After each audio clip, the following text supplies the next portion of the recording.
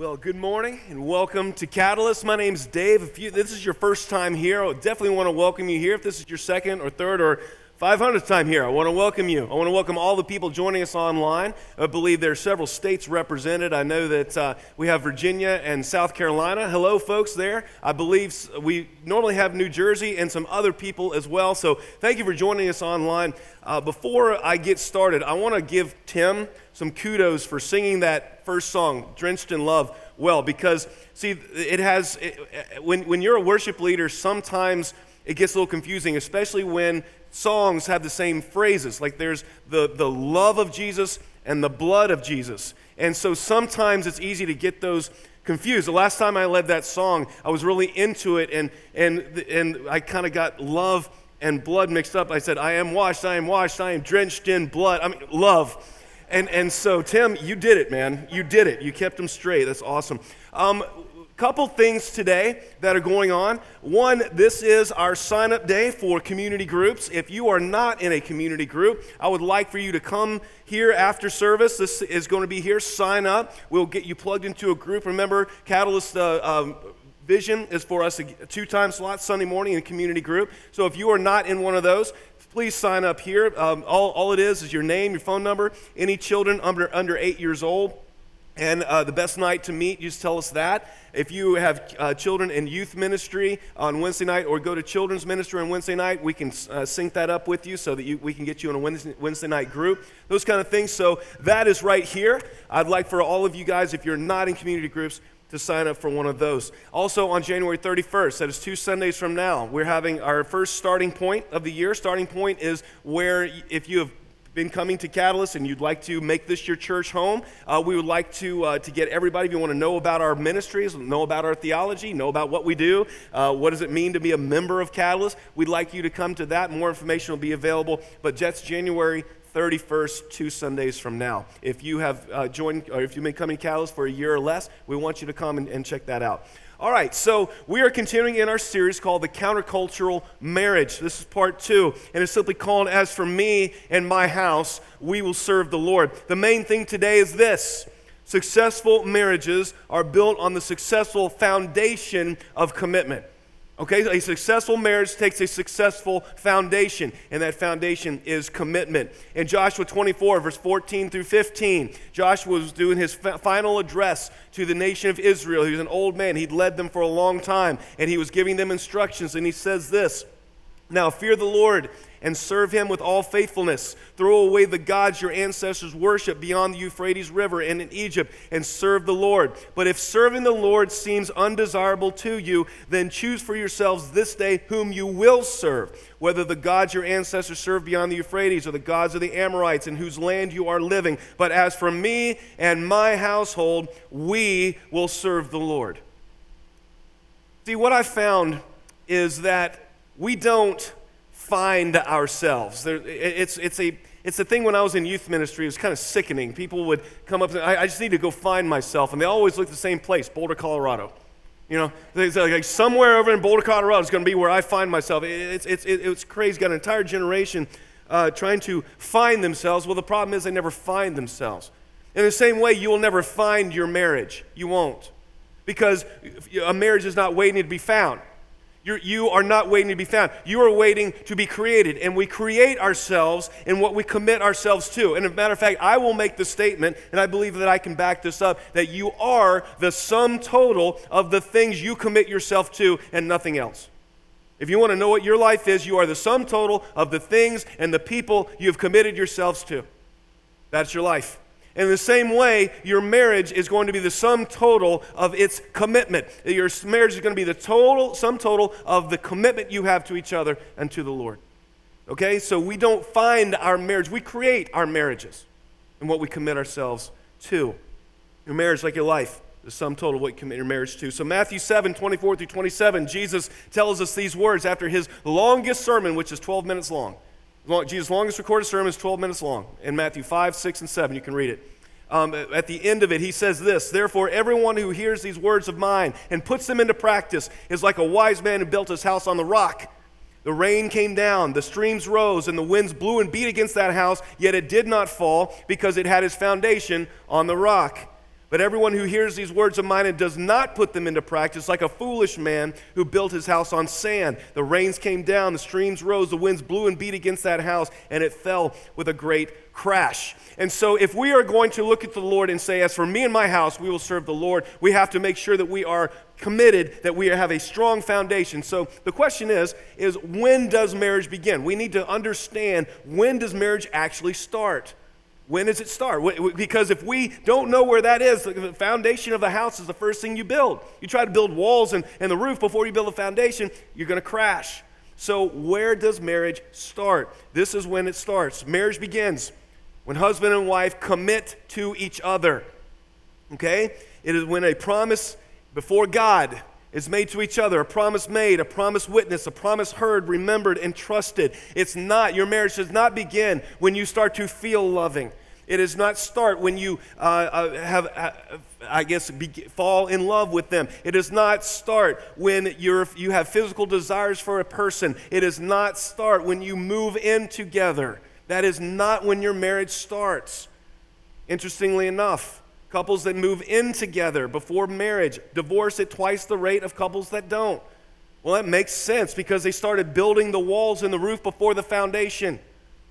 So a house where you try to build the walls and house before you build the foundation is going to crash. And we're seeing that more and more.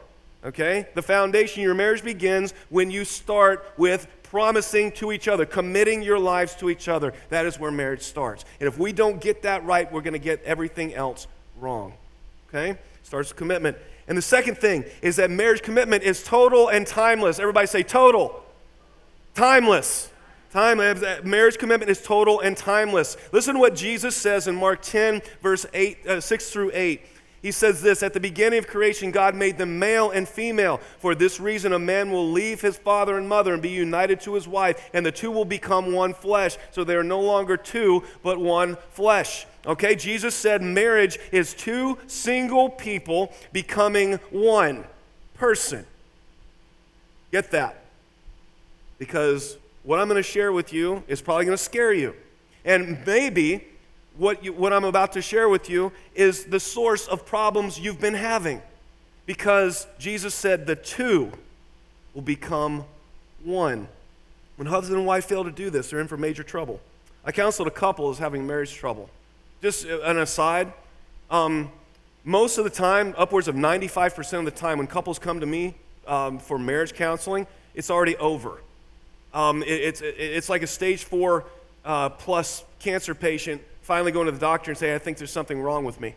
And by the time you're so eaten up with cancer, there's nothing you can do. That's a lot of times that's what happens. People wait until it's already over to seek help. And had they sought help earlier, when the cancer was in stage 1, the doctor says, if you'd have come to me, when it was stage 1, I could have done something. Or you got to take out the weeds when they're little, not when they're taking over your yard. You got to take them out early. So, but the couple came to me, see if I could help, and we just started talking. And the wife said something to the effect of them having separate bedrooms in the house, on either end of the house. And I said, hold up, you guys have separate bedrooms? And she said, yes, I need my own room, need my own space. And I was like, okay, that's interesting. I mean, I am as much of a, you do you, man, as much as anybody else. But remember, they were seeking help. So I was looking at the system that they had developed, because your system is perfectly designed to generate the results you've been getting, right? Okay? The way you live has gotten you the results, okay? And the talk turned to finances, and he said, yeah, she pays the water bill, and I pay the electric bill, and I pay my part of the rent, she pays her part of the rent. And I said, so you guys have separate finances? And he goes, not just separate finances, separate bank accounts. I can't trust her with money. And of course, that went over like a lead blimp, and they started yelling at each other, and I finally got him calmed down. Felt like a referee, not really a counselor.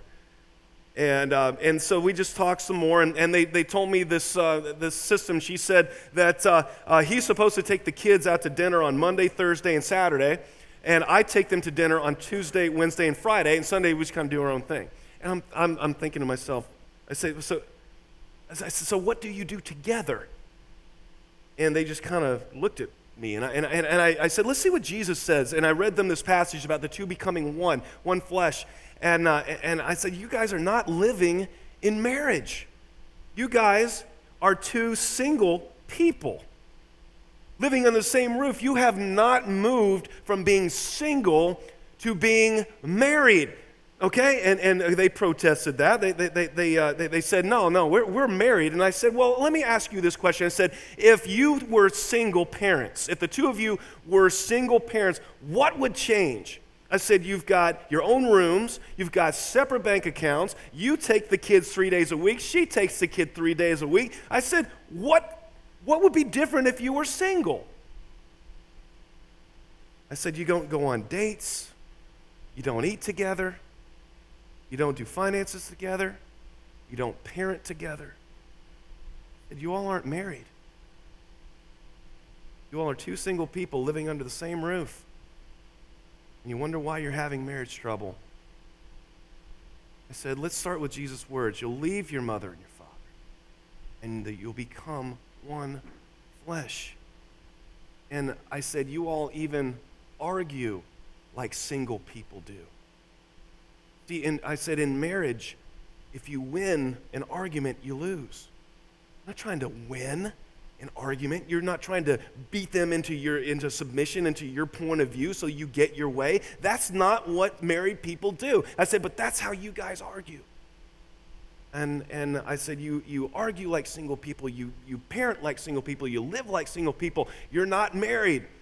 And I said, marriage is a total commitment. I looked at him and I said, you take all of you, 100% of you, everything that makes you up, and you commit that to 100% of what she is. And the two become one person. You start thinking like one person. You merge bedrooms, you merge finances, you merge parenting, you merge everything to be one person. That's how marriage works.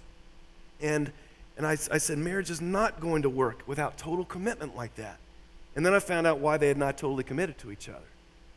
Both had been divorced before, and neither trusted the opposite sex at all. They both started attacking their exes, telling horror stories of financial problems and abuse and terrible stuff. And I realized very sadly that they were not healed from their previous marriages, and that they would not commit totally to each other. They're unwilling to do it. And I told them sadly that there's nothing I could do. I told them might as well go ahead and get divorced. I thought that was the only possible future for them. I said, why wait? Go ahead and do it. There's nothing I can do. And they told me that they loved each other. They're always going to be together. And I said, you guys aren't willing to do the one thing that is going to make this marriage work. It's like trying to put together a model airplane without glue. You can keep trying. You might as well quit. They didn't like what I said. They didn't like what I had to say, and they left. They asked me how I could be a pastor and tell someone to get divorced. I said, I'm not telling you to get divorced. I'm saying that's where you're headed. I'm like telling a pilot where the engines are gone and out of fuel and both wings have fallen off that it's time to bail out because there's no way to save this airplane. That's what I'm saying, because it's going to crash. They didn't like that. They never came to see me again. They divorced 4 months later. Arrested for domestic violence. You guys, your system is perfectly designed to generate the results you've been getting. If you are living as single people under the same roof, or even part of you is held back, you have not done what Jesus said. You have not taken the two and become one. Okay? Commitment is total and it's timeless. Commitment is like the foundation of a house. You want it to be strong. You want it to be permanent. You want your entire building built on that foundation. Okay? It is total and it is timeless. Trying to build a marriage without total and timeless commitment, it's like trying to build a skyscraper on a foundation of sand. It's going to fall. It's just a matter of when. And so this couple was unwilling to give up their personal space, their personal finances, their their single lives. I thought they could have their cake and eat it too. I can have the autonomy of singleness and the benefits of marriage. I can have it all. No, you can't. You can't. They wanted, it's not going to happen. They wanted the benefits of marriage without making the sacrifices of marriage. And I wonder if there are couples out here today that are doing the same thing. You want the benefits of marriage, but you're not willing to make the sacrifices of marriage. You're still trying to hold on to a little bit of single life, the stuff that you just won't surrender, the stuff that you just won't commit to your spouse. I wonder if that's what's going on. See, sacrifice, you guys, is giving up something you love for something or someone that you love more. Okay? It's giving up what you love for something that you value more, that you love more. That's what it takes. Marriage commitment is total and it's timeless. And when we make a total and timeless commitment to our spouse and to God in marriage, then all of a sudden we can look the world in the face and say, as for me and my house, we will serve the Lord. All right? We stay in our homes and we say the words of Joshua. And there are 3 practices that form off of that foundation. Once we have the foundation of commitment, there are 3 things that Christian homes begin to build, begin to do in order to preserve that home, in order to shout to this world the glory of God. Okay? The first thing is this, 3 practices of Christian homes. Once that foundation is laid, is this. We prioritize building trust. All right? The number one thing that happens in a Christian home, if you want your marriage to survive and you want your marriage to thrive, is building trust. Proverbs 3:5-6 says this, trust in the Lord with all your heart and lean not on your own understanding. In all your ways submit to him and he will make your path straight. Trust in the Lord, we're told. Also, we have to build our homes on trust. So how is trust built? It's a common word, but how is trust built? I'm glad you asked. We only trust what we consistently see in the other person. That's all we trust, is what we consistently see over time. Husbands and wives must work on their own character in order for the other to trust them. So a Christian wife, a Christian husband takes the trust that is placed in them and treasures it and cherishes it and holds it and guards it. The trust that your husband or your wife has in you is the most precious thing you own. And it's time that we start treating it like it. Okay? Husbands and wives work on their character in order for the other to trust them. Character is from the Hebrew word karasso, which is a tool used to etch something in stone. All right? That's what it is, a tool. It's to make a permanent mark. Your character is your etching. It is what is permanent about you. It doesn't change with your mood, and it doesn't change with circumstances. It doesn't change whether you're feeling good or having a bad day. Your character is etched in you, okay?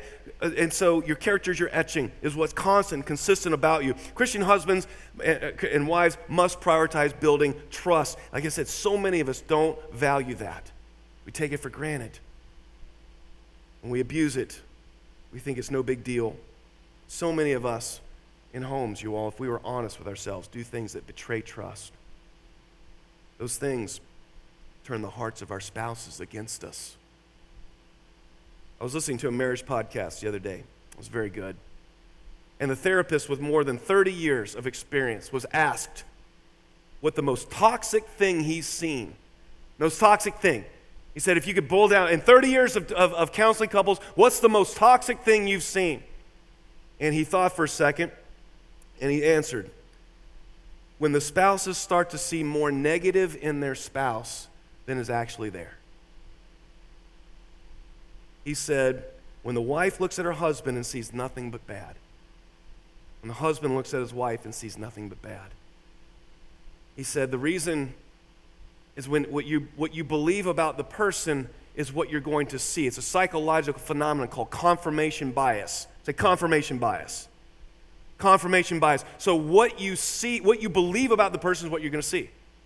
So if you believe your spouse to be a bad person, you're only going to see the bad. Let me give you an example of this. Many years ago, I wanted a Mustang. I love Mustangs, and I don't want to hear any Ford jokes, okay? Right? I did research on them. I studied them. I looked at I loved Mustangs. Guess what car I saw driving around all the time? Mustangs, exactly. Because I was looking for them. They were on my mind. I was looking for it.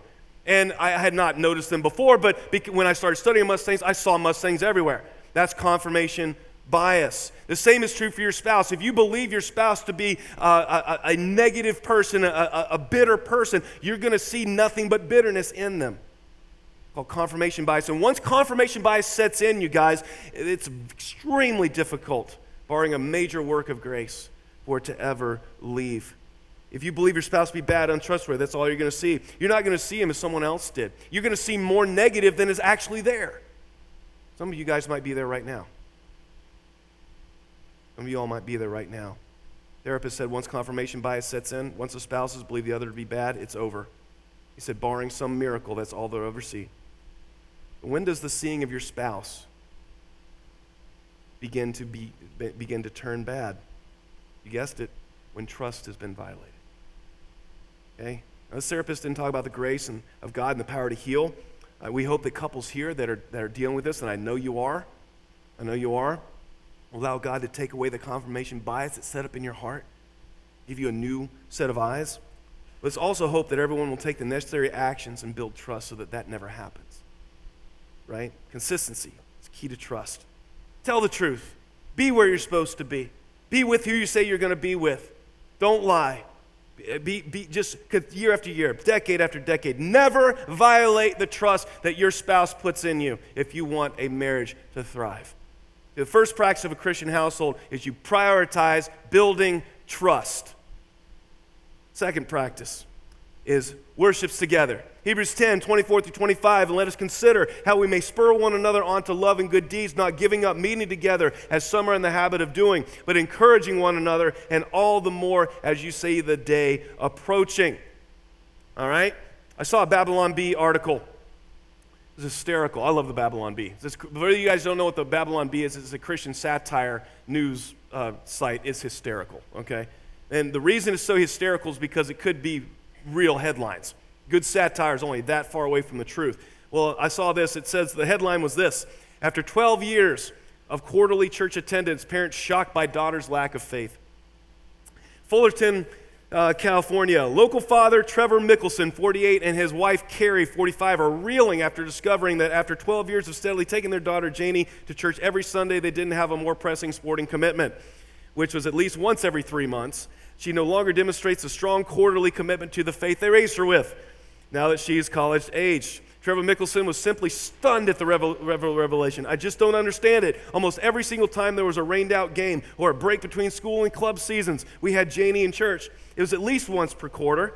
And aside from the one tournament in 2011, we've never missed an Easter.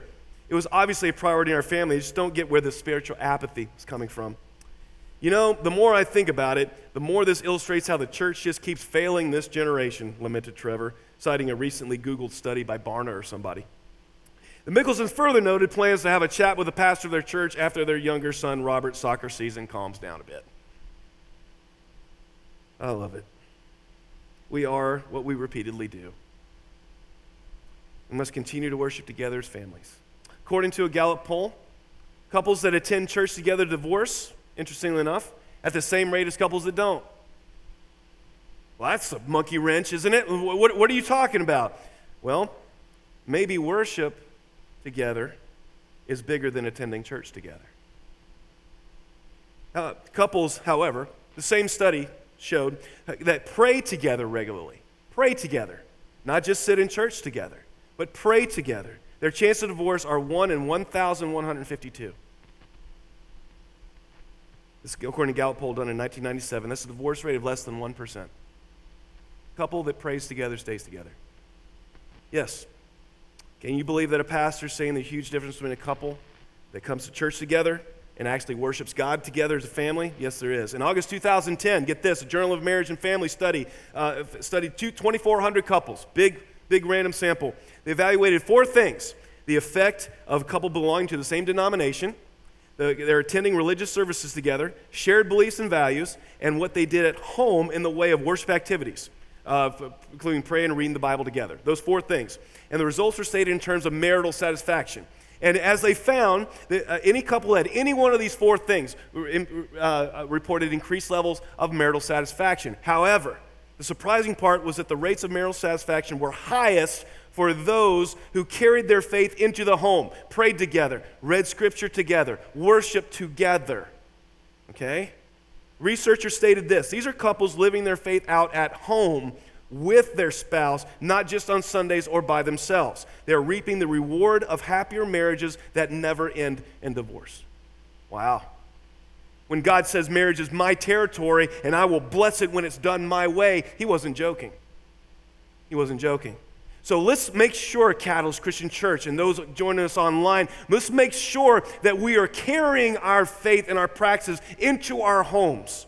Let's make sure that we are praying together, that we are reading Scripture together, that we are worshiping together, that we are living out our faith as a couple together. Understand? That's the practice of a Christian home with amazing, amazing results. But the third practice of Christian homes, after prioritizing building trust, worshiping together, is this one. This one's my favorite.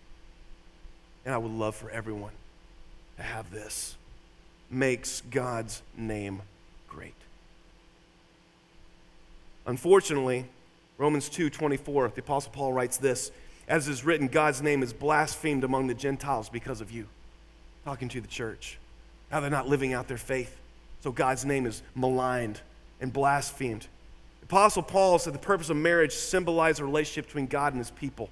So basically what God is saying, I'm going to set up marriage not so that there can be all this other stuff the world says. I'm going to set up marriage so that whenever someone wants to know how I feel towards my people of humanity, they'll look at husband and wife. Okay, how is this as an object lesson for the relationship between God and his people? How God loves the peoples, how the husband's supposed to love the wife, how the wife loves the husband, how people are supposed to love God. That's an object lesson.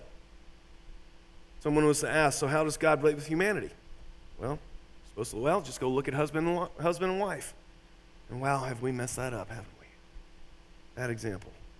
I was challenged as a newlywed in about 6 months of being married. I was challenged as a newlywed to stand in my home and ask God, are you pleased with my family? God, are you pleased with my marriage? Lord, are you pleased with the way that we interact together? Are you pleased with the words out of my mouth? Are you pleased with the love we have for each other? Lord, does our home make your name look great? Does the way that we live shout your goodness and your glory? Wow. I don't know if you've ever been challenged that, but I'm challenging you right now. Husbands and wives in here and online, I want you to take each other by the hand if you're sitting next to each other.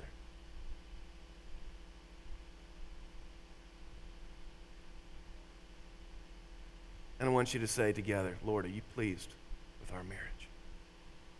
If you're dating, boyfriend, girlfriend, if you're dating, do the same thing. Lord, are you pleased with my dating relationship? If you're single, Lord, are you pleased with my actions towards the opposite sex? Are you pleased? Do my actions, my marriage, my dating relationship, does this shout to the world the goodness and the glory of God? Or do people see the opposite? Do people, when they look at us, our homes, do they look at us and say, man, God must be great? I've been over there. Every time I go to their house, I can feel the love. There's something different about that home over there. Something different about it. I can feel the love. The second you set foot in that door, you can just tell something's different. God must be great. Does my marriage, Lord, make your name look great? Or like Paul writes in Romans 2:24, is God's name blasphemed because of us? I was challenged several years ago by Pastor John Piper. He wrote an article called Dads Date Your Daughter's Boyfriend. And in it, he said that the greatest gift we could give the next generation is the gift of a godly spouse. He said that pop culture caricature of a dad that meets the boyfriend at the door with a shotgun gets a few chuckles and laughs. I mean, those of us that are guys and going to meet the dad for the first time, that's pretty scary, isn't it? It is. And that should be. They should be scared of us. So that's why they got our little girl, right? But in reality, what does that do? That doesn't do anything. Our daughters, our sons will grow up to date and marry. They will. He said that this, Dad, you can either toss a 45 round to the boyfriend and say the next one that's in your way is going to be traveling a lot faster. Or you could do the wise thing and realize that most young men, most young women are not evil. They're stupid. Yeah. When I was a young man, I was stupid. I'm still stupid. I was worse back then. We're all stupid. We're all stupid. And the reason is, the reason why we're stupid? Is because no one has taught us how to be Christian men and women. I love it when generations criticize the one behind it.